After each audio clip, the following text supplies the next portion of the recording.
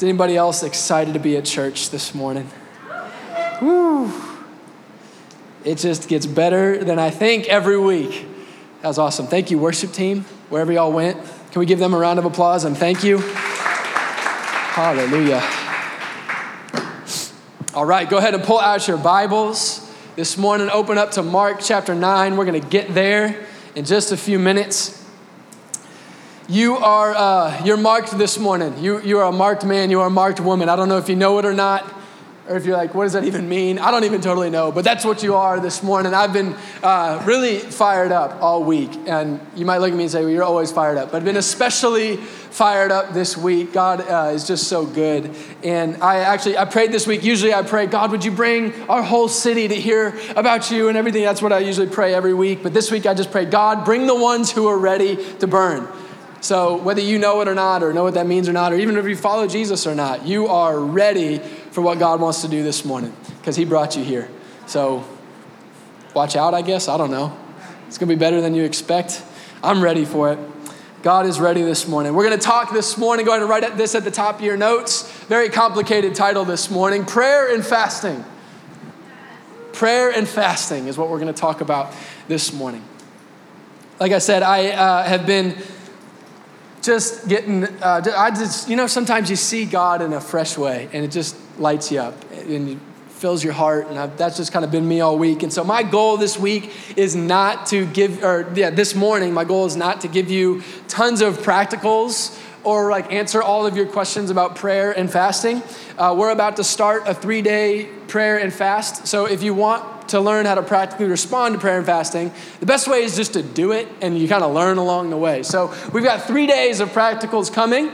And so that's not what this morning is for, which means my one goal is to just go real hard and preach full on. So are you ready to receive full on? Okay, don't expect me to answer a bunch of questions. I'm excited.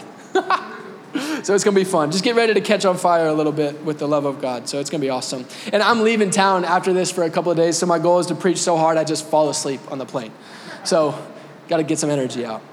So here we go. Go to your Bibles, Mark chapter 9. To set up what we want to talk about this morning, I want to update you on something that's going on. We mentioned this last week. If you follow us on Instagram, you saw us mentioning this throughout the week. But there is an event happening right now. It started on Friday and it goes through tomorrow called Awaken the Dawn.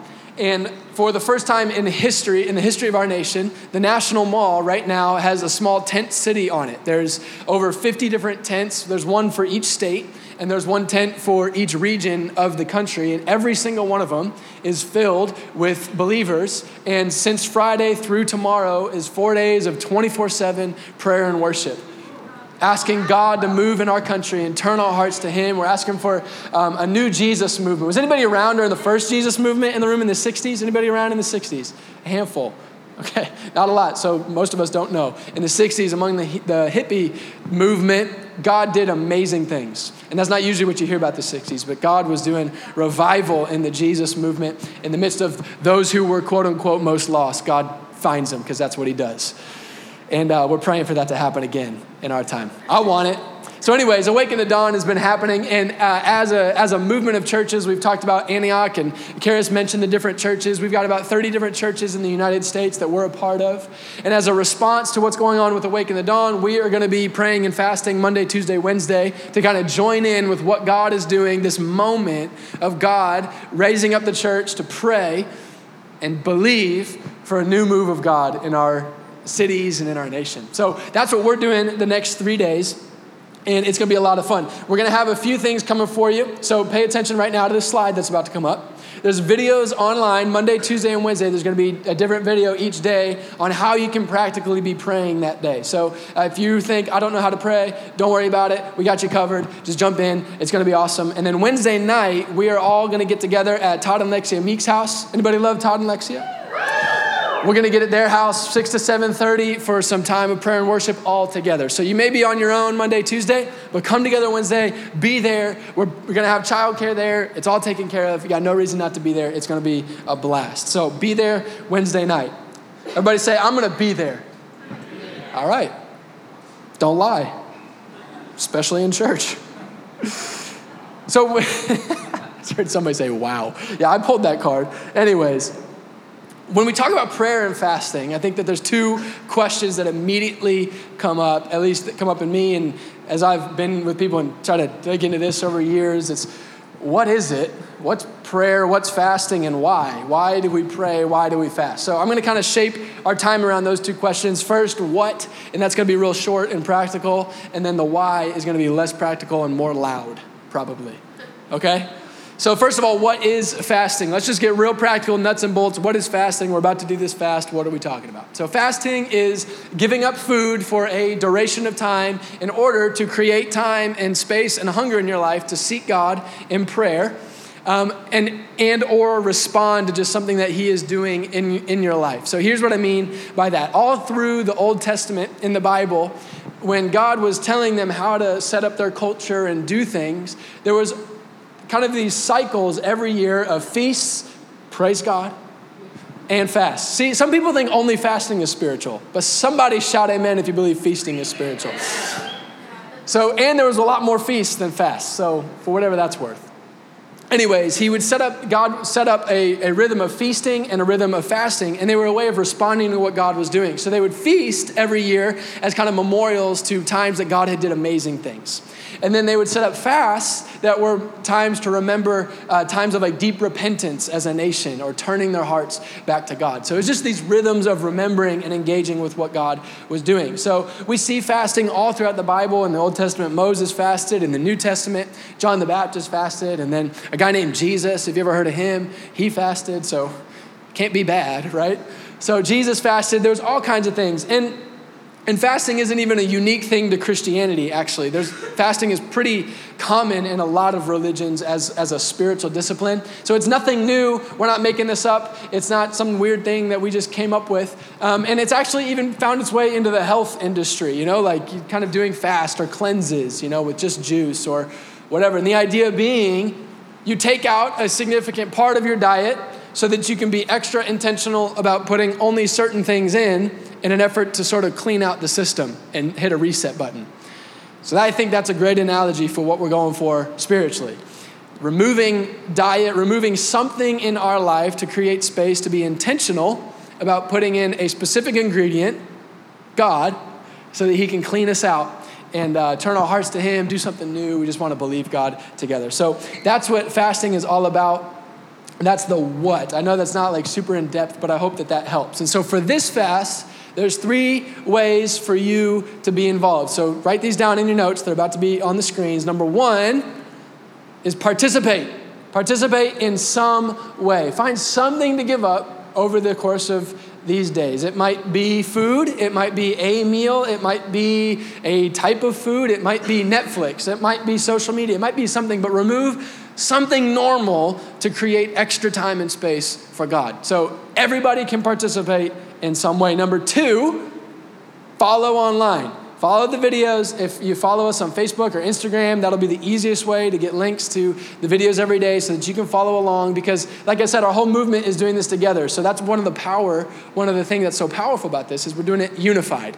So we're all going to be praying the same thing every day as thousands of people around the country. It's just so fun.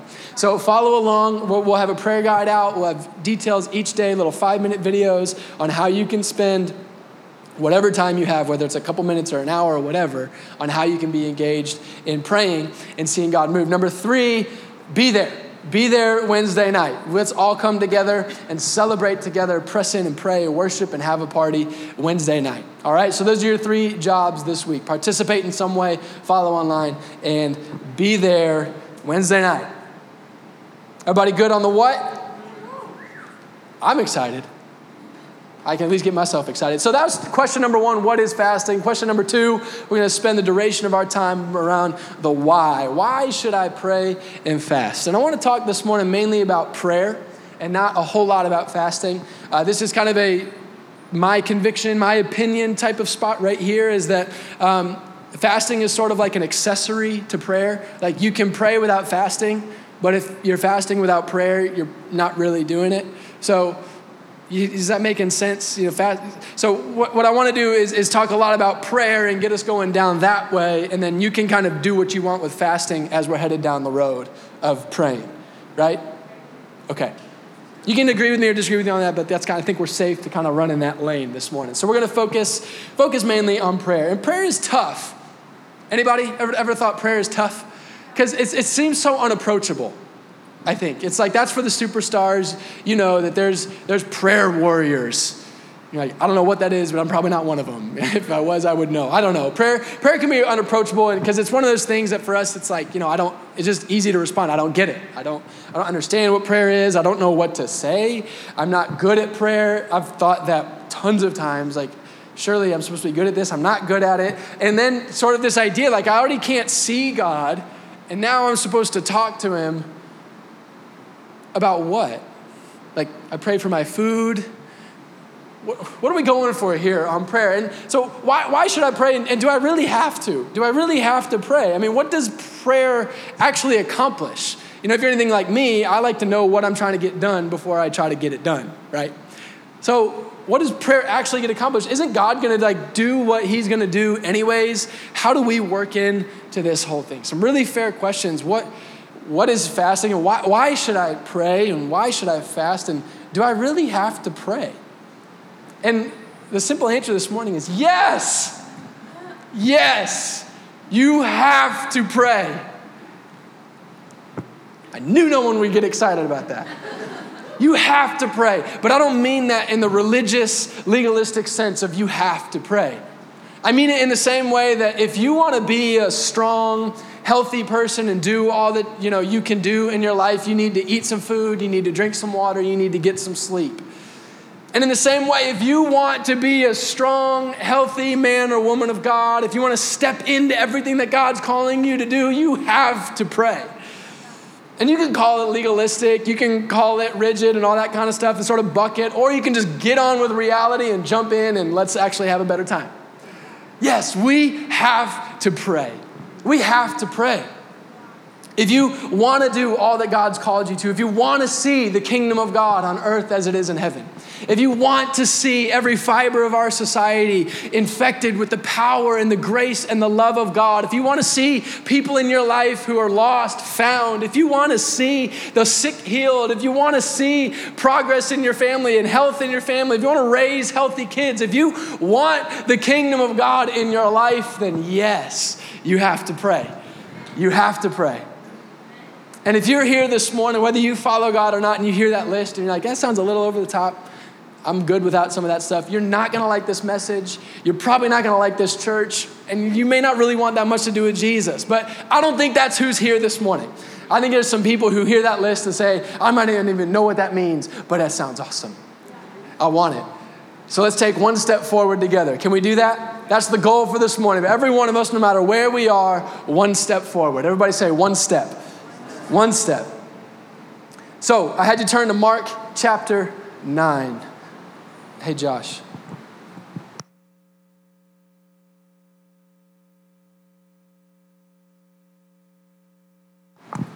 Sorry, I was getting really distracted. Over in the hallway. Sorry. That away. Oh, that's the one. Everybody give a round of applause to Josh Brown. You thought I was distracted, but it's a trick to get you to Mark chapter 9. Kidding. Mark chapter 9, you got a pen? I know you have a pen. It's in your seat. It says Antioch on it. I put it there just for you. I didn't put it there. Lindsay Frazee put it there. Get a pen out. There you go, Mark. We're going to read a little bit of a long story here in Mark chapter 9, and along the way, I'm going to have you underline some things and circle some things. So I'm going to tell you exactly what to do, and you can do it. It's not that complicated, but don't get lost. It's going to be okay. Mark chapter 9. So I'm going to start in verse 14. You guys ready for the word of God? Mark chapter 9, verse 14. It's a story, and Jesus is in it, and God's going to speak to us. And when they came to the disciples, they saw a great crowd around them and scribes arguing with them. And immediately all the crowd, when they saw him, were greatly amazed and ran up to him and greeted him being Jesus. And Jesus asked them, what are you arguing about with them? And someone from the crowd answered him, Teacher, I brought my son to you, for he has a spirit that makes him mute.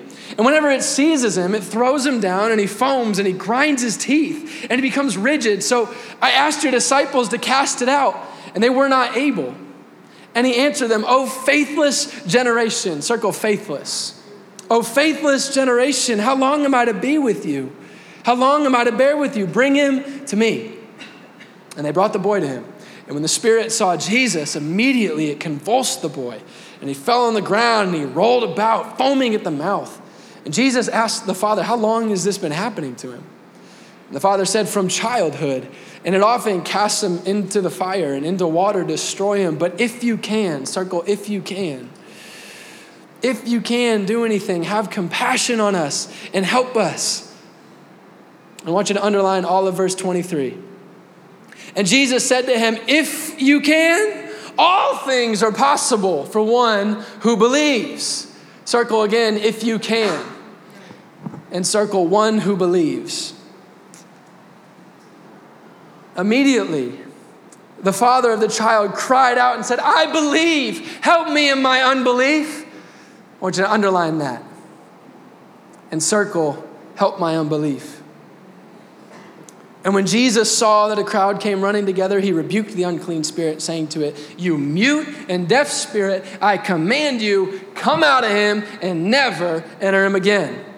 And after crying out and convulsing him terribly, it came out, and the boy was like a corpse, so that most of them said, "He's dead." But Jesus took him by the hand, and he lifted him up, and he arose. And when he had entered the house, his disciples asked him privately, underline this, "Why could we not cast it out?"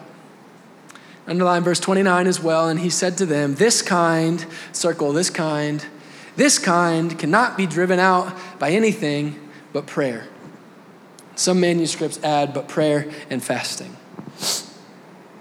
Wow, it's kind of an intense story. Jesus has been spending time with a few disciples. He rejoins with everybody else is where we pick up the story. He joins with the rest of the crew. There's a crowd around them, people arguing. And a father who had a son who was possessed by an evil spirit or possessed by something that really was messing with him had brought the son to Jesus because he knew Jesus could help his son. But Jesus wasn't there, so he got the disciples and he figured that's the next best thing, but the disciples couldn't pull it off. He gets the disciples, they can't do it. Jesus steps in once he gets back and he frees the boy from the spirit. It's very dramatic. There's a lot of motion and commotion and big words and it's dramatic, but Jesus steps in, he sets the boy free, and later on, maybe that day, I don't know if it even tells us, later on, the disciples come to Jesus like, "Okay, we've been able to do this before, but why couldn't we get that spirit out of the boy? Why couldn't we do that?" And Jesus gives a very interesting reply when he says, "This kind cannot be driven out by anything but prayer or anything but prayer and fasting." Raise your hands if you've ever seen the movie How to Train Your Dragon. Nice, well done. Most of you, awesome. It's a cartoon movie about some Viking kids that are sort of coming of age. And their coming of age is learning how to fight dragons. And they're going through all this training and they have practice and all this kind of stuff. And at one point, kind of the head dragon slayer teacher, I don't know, he comes up to them and he sort of gives them the handbook on how to fight dragons. And they're supposed to study it. It has all the dragons listed. It has their strengths. It has their weaknesses. It has how you defend against them, how you attack against them, all of this sort of information in the dragon handbook. But there's one dragon that they don't have any information about. It's sort of this mystery dragon. And they can't figure out, it's kind of the destructive one. They don't know how to fight it. They don't know anything about this secret dragon. They don't know what to do about it. So on the surface of Mark chapter 9, I think that it sort of looks like Jesus' response to his disciples is sort of like Jesus filling in the gap on how to take care of the mystery demon, right? Like, okay, guys, you guys have been learning how to fight dragons, and so we're fighting demons and all this kind of stuff, but you found one you couldn't do anything about. And so Jesus comes up and he's given them the How to Slay Demon handbook, right? And they kind of came up against the one and they said, well, that page isn't there. Jesus, how do we do that? How do we do that one? And so they come to Mr. Miyagi, Jesus, and they say, how do we do this? And he is this wise sensei who says, but this kind cannot come out by anything but prayer and fasting. And they all say, thank you, sensei. And everybody walks away enlightened. But in the context of the whole story, this is actually very clear that this is not Jesus giving a little nugget of wisdom to his disciples. This is actually a very strong rebuke, because what he is saying actually has nothing to do with the demon they couldn't cast out and that they were asking about. This isn't about that at all. You see, I had you circle and underline all of these specific parts of the story because I want to make it obvious to us that the problem for the disciples was not how big the demon was, it was how small their faith was. You look back with me. Notice how little Jesus cares about this demon and how much he cares about their faith. Verse 18, they are brought this son, they can't cast out the demon. And Jesus doesn't show up and say, oh, shucks, guys, this sure is a big one. I understand. He's nasty. It's okay. Y'all step back. Let me teach you something new here. That's not Jesus' response. In verse 19, he actually looks at his disciples right in the face and he says, oh, faithless generation. How long am I supposed to be with you? Bring him to me. What happened to warm and fuzzy Jesus? We like him. What's this all about? There's this tone of Jesus when he is saying this to them of expectation. Like, guys, you should be able to handle this one. You should be able to handle this one, but they're showing a lack of faith. If you go down to verse 21, Jesus asks the Father, how long has this been happening? And in verse 22, the Father says it's been happening since childhood, and it's often cast him into the fire and into the water. And he says, but if you can you just have some compassion on us and can you help us? And again, Jesus' response, if I can? Like, you don't, it's in quotes in my Bible. It doesn't say if I can, it says if you can. Like, that's your response. If you can? As if to say, do you know who I am? If I can?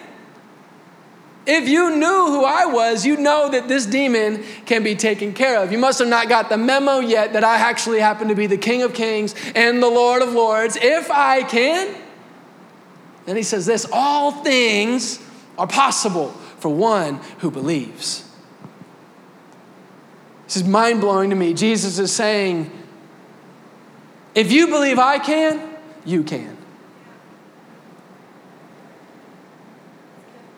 Jesus has 2 whole conversations with people before doing anything about this demon.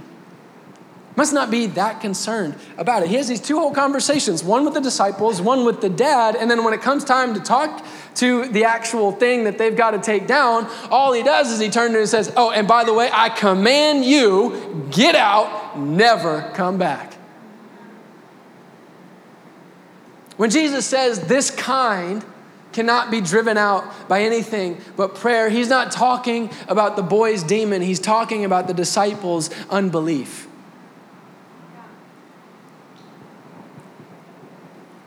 Do I have anybody in the house this morning that follows Jesus? You're a follower of Jesus. That's good.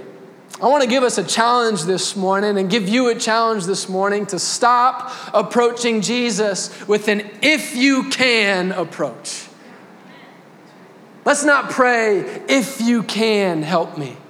If you can heal her. If you care, God, could you maybe? If you can hear me, if you're able, if it's your will, he can. He can. I'm going to show you he can. I'm just going to go through a few verses here about what he can do. So we don't have to ask anymore if he can. Here we go. Luke chapter 4:18. The Spirit of the Lord is upon me, Jesus says, because he's anointed me to proclaim good news to the poor, liberty for the captives, recovery of sight to the blind, and liberty for all who are oppressed. Matthew chapter 10. The kingdom of God is at hand. Heal the sick, raise the dead, cleanse the lepers, cast out devils. He can. Luke 4:40. Now, when the sun was setting, all those who had any who were sick with various diseases brought them to him, and he laid his hands on every one of them and healed them. Luke 19:10, the Son of Man came to seek and save the lost, because he can. Ephesians 3:20, how about this one? Now to him who is able to do far more abundantly than all we could ask or think according to the power at work within us. He can. He can, Philippians 4:19, and my God will supply every need of yours according to his riches and glory in Christ Jesus. Galatians 5:1, who the Son sets free is free. 1 John 4:4, the one who is in you is greater than he who is in the world. I need somebody with faith to shout, he can. He can. We don't have to ask if you can anymore. He can. He can. And I love you, and Jesus is amazing. And some of you this morning, you've got some demons in your life. And you can call it whatever you want. Regrets, sin, hopelessness, insecurity, self-deprecating habits, fear, pain. You can call it what you want, but whatever you call it is tormenting you. And you think you need a breakthrough, but what you really need is some belief. You need some belief. And this morning, right now, it's time for some of us in this room to stop waiting on something more to happen. And it's time for us to start staring some of these devils in the face, saying, I command you, get out and never come back. And when he tries to come back, you stand your ground and say, I told you, never come back. See, we say never come back and think he's going to listen. Just because you got tempted him again doesn't mean you didn't get set free. Come on, somebody.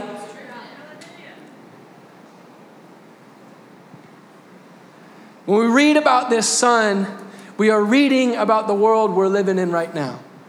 This is our world. Again, you can call the demons, you can call it whatever you want. Brokenness, a demon, sin, human nature. You call it life, whatever you want. But all I know is that whatever you call it, whenever it flares its nasty head, it's throwing us, convulsing us into the fire, Las Vegas, and the waters of hurricanes. Whatever it is, it's nasty. This is the world that we're living in. And what is not needed is a bunch of Christians who don't believe. Who don't believe it's going to get any better. Oh, it's just going to get worse. Let's put up some billboards about how the world is ending.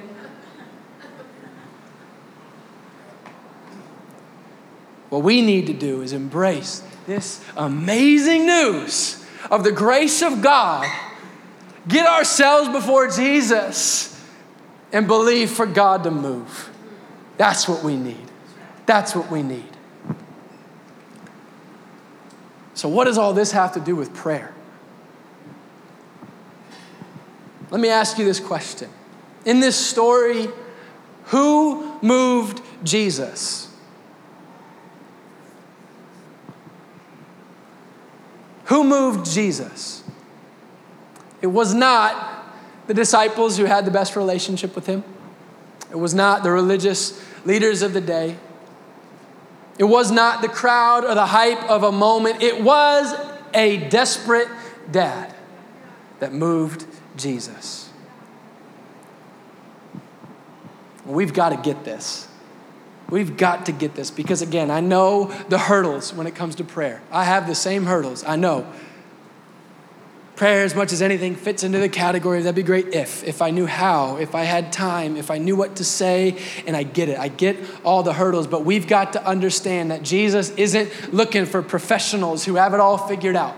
He's not looking for people with degrees and titles. He's not moved by elite disciples and official leaders and big crowds. Jesus is moved by desperate mothers and fathers who have just enough faith to know they don't have another option. That's all Jesus is looking for. This dad teaches us how to pray. Verse 22, have compassion on, what's it say? Us. And help, what's it say? Us. Have compassion on us and help us. This man did not come to Jesus with a project. He came to him with his son. Mothers and fathers don't just pray for them over there. They pray for us. They pray for us. So when it comes to prayer, are you praying for them out there? Or by the love of God, are you entering in into the pain? Are you entering into the need? And are you seeking God for us? I know you don't have the words, but if you have the love, it's a lot more powerful anyways. Your love is more powerful than your words. Help us. Have compassion on us. And in verse 23, I believe, help me in my unbelief. It doesn't tell us how long the disciples tried working on this demon, how many special prayers they prayed, how loud they got. Doesn't say how hard they tried getting this thing out, but what we do see is that it took 7 words from the dad. 7 words. I believe, help me in my unbelief. You don't need to know how God's gonna get it done, when God's gonna get it done, why God's gonna get it done. You just need to know that God can get it done. I believe, but help me in my unbelief. If you can love, if you can believe, you can pray prayers that change the world.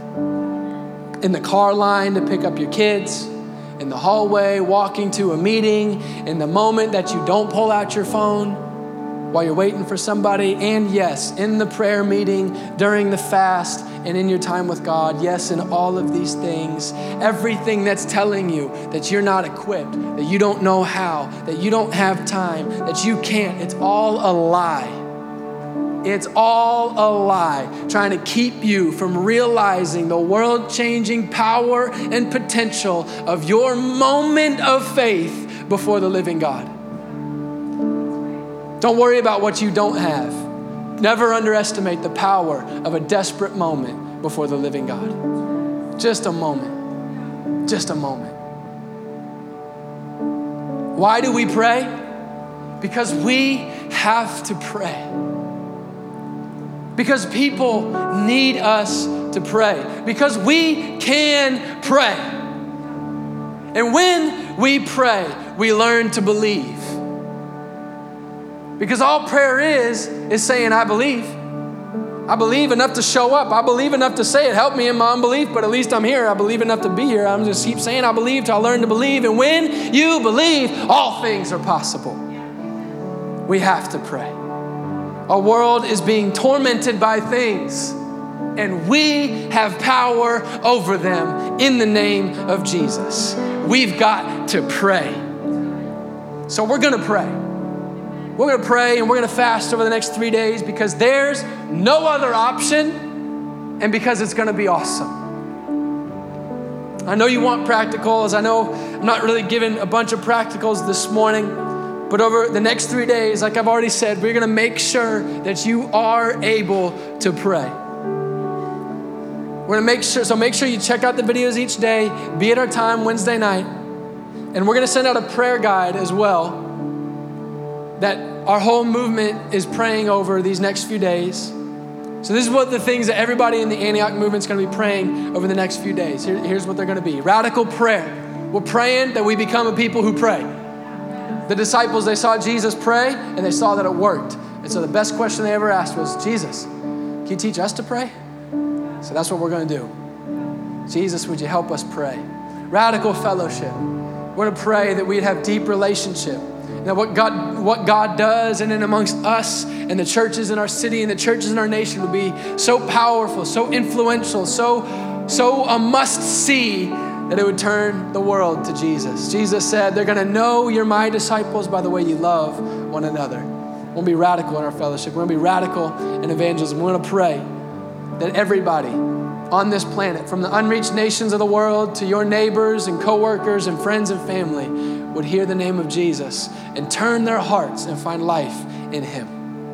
If we're gonna pray, let's pray big ones, because all things are possible. I want you to stand this morning as we get ready to wrap up our time. Like I said, the best way to learn to pray is to pray. So that's what we're gonna do right now. It's gonna be short. So if you're terrified, maybe you won't even have to pray out loud. You'll get lucky.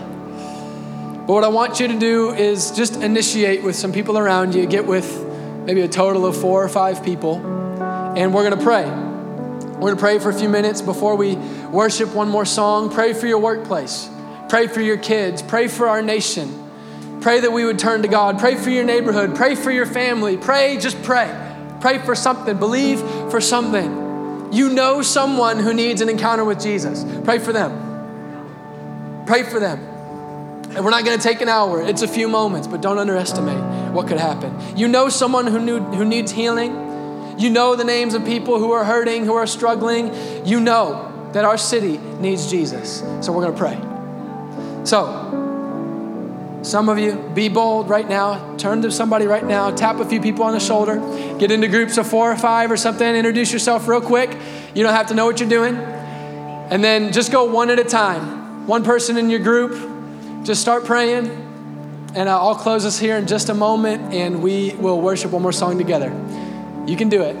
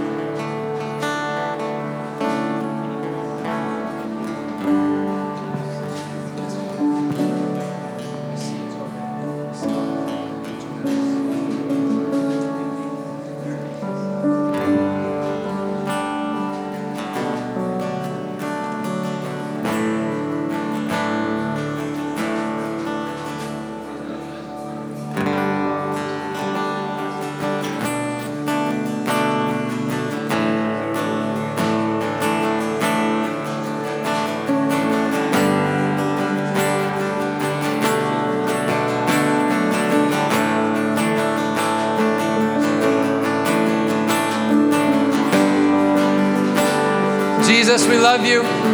We need you this morning. Lord, I see a people rising up to pray prayers that change everything. Lord, I see you putting faith inside of our hearts, just one step at a time. Lord, would you teach us to believe? Would you teach us to pray? God, I see a city. I see workplaces. I see families. I see neighborhoods that are tormented, Lord, that are far, that are dying, that are broken, that are silent, that are thrown into the fire and the waves of life. I see a city, God, but we believe. We believe, Jesus. Would you come in our nation? We partner with the church of our nation right now, and we ask, God, would you turn the heart of the people of the United States of America to your face? Turn our hearts to you, God. Humble us. Teach us to come to you, to turn from our wicked ways, and would you heal our land?